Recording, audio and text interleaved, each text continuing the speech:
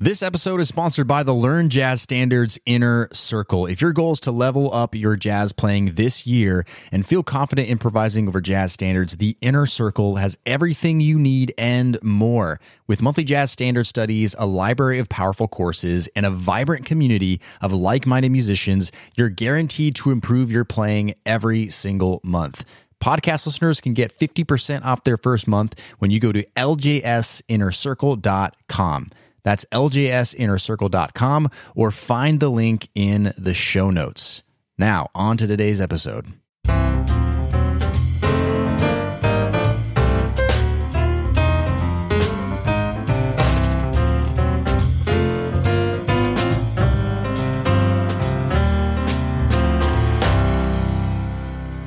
All right, my friends, what's up? Brent here from Learn Jazz Standards. Welcome to another episode of the Learn Jazz Standards podcast and another amazing week of your jazz questions sent in to me that I'm really excited and amped up to answer. We have a lot of really, really good questions that are potentially going to change your jazz playing if you take action on them. So, of course, as always, make sure you subscribe wherever you listen to podcasts to make sure you never miss out on any of the episodes that are coming out. Today's question is from David Garcia. Let's give it a listen. Hi, Brent. I would like to know what was your biggest challenge in jazz? All right, that's a great question, David. And, here's the thing about playing music, and especially jazz, I'd have to say, is there are many challenges, right, to playing music and playing jazz at a high level, right? You have to deal with a lot of things. You have to deal with, technical ability. You have to deal with, learning basically a language, right, when it comes to jazz, like the language of jazz. Like, how do the musicians speak this language? You're having to work on your ear. You're having to work on, music theory. How do you memorize tunes, right? There's so many challenges along the way, and they can be a lot of fun with the right mindset. But my greatest challenge that I've faced ever, hands down, as a jazz musician or as a musician in general, is the issue of fear of sounding bad. Okay? I'll say that again. The biggest challenge I've ever faced is having the fear of sounding bad, aka having this problem with my ego being hurt, or this attachment to the idea of sounding bad in front of others. I can't tell you how much this will slow you down if you maintain this fear. Now, don't get me wrong, like, everybody naturally wants to protect themselves and their ego, and everybody naturally wants to sound good, right? So a little bit of fear of not sounding good is obviously healthy to a degree, because it's going to help you, stay prepared, right? The reason why we feel fear and anxiety in the first place is it's our instincts telling us that, hey, we have something to be worried about here. Therefore, let's be prepared, or let's take an action, right? And so a little bit of that is okay. But unfortunately, there's a lot of musicians out there that are quite self-deprecating and fearful and worried about sounding good, so much so that they won't go play at the public jam session. They won't play with other players. Or they will, but they'll be in their head the whole time, right? You'll be afraid to sound bad. What will the other musicians think around me? You might not play very naturally because you're overthinking it because of all this. And the problem when it comes to jazz and improvisation is you really can't be overthinking it. The more that you think about it, the more that you worry about it, the more that you are in your head, the less you're able to just play creatively and free. And most importantly, the less you're going to be able to enjoy yourself.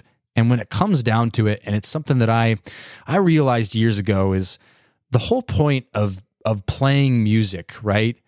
The reason why we want to pick up our instruments and not just leave them getting dusty in the corner is because it's fun, right? There's something about it that we started playing music, we started playing jazz because we get enjoyment out of it. It gives us a good feeling. Maybe it's an escape, right? Maybe it's a therapy for you. And so We want to keep it that way. We want to go back to that moment where it was like that, because as soon as you stop having fun and it becomes a stressful, lonely, isolated experience, well, A, you're not having fun, and B, you're likely to start giving up and lose motivation. And loss of motivation is the number one killer of improvement as a musician by far. So we don't want that. And for very many years, I kind of lived mostly there, worried how other people thought of me. I practiced a lot, not because I wanted to just improve. It just, I didn't want to sound bad. I wasn't very accepting of how I sounded in the moment. I didn't embrace the journey of becoming a better musician. Instead, I just treated it as a fight or flight kind of symptom. You know, I'm in this thing, and if I work harder, maybe I'll sound better than I do now. And I was just in my head. And I know a lot of people can relate to that, and that's why I so openly share about it. I just look back and I think to myself, you know, the younger version of myself, you know, if you just would have let go and enjoyed yourself and allowed yourself to make mistakes and not worry about sounding bad all the time and adopting more of a growth mindset. And if I was able to have worked on that side for myself, I would have felt a lot less anxiety around performing, a lot less anxiety around practicing.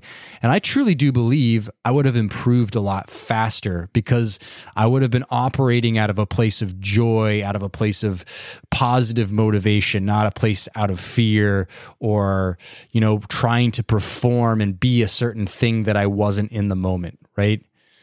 So that's the biggest challenge I've ever faced with jazz. And sometimes I go out on a limb and I say that playing jazz and playing music is, you know, at least 50%, if not more, about mindset than it is about the actual notes you play or the technical ability you have. It's the way you're able to see music and the musical journey.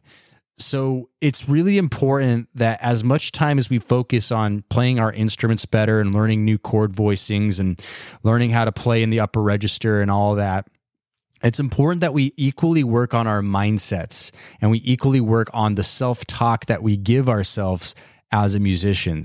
You know, in sports and big sports teams, they have sports psychologists for this very reason, to help the players who are involved not get so in their head about their performance. I mean, for anyone who watches sports, I personally, I'm a hockey fan. I've watched my favorite team, you know, play just amazing stretches of games against some of the best teams and win. But then all of a sudden something happens and you can just see that their mindset gets off, whether it's as an individual player or the collective. And literally that's why there's sports psychologists to help those athletes navigate those situations. And, you know, really music is the same. It's a performance, right? It's a task of using your skill, right? And not allowing the voices in your head to get to you about it. So, great question. That's one of my biggest challenges I've ever faced. And, you know, you never overcome those kinds of challenges completely, but I can sure say I've come quite a long way from when, you know, I'm thinking about when I was in college, especially the early days of college, when I probably was at my worst of kind of feeling these symptoms and of fear in my playing. So, I know that that's going to be helpful for a lot of you. That's all for today's episode. Remember that knowledge without action isn't really knowledge at all. And remember that a lot of practice time is not near as good as just a little bit of really good practice time. All right, my friends, make sure you subscribe wherever you listen to podcasts. Don't want you to miss tomorrow's episode, and we'll see you in the next one. Cheers.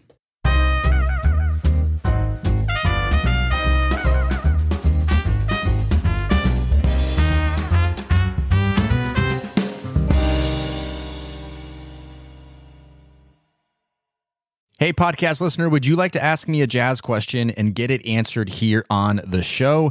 Then go to learnjazzstandards.com/ask. That's learnjazzstandards.com/ask.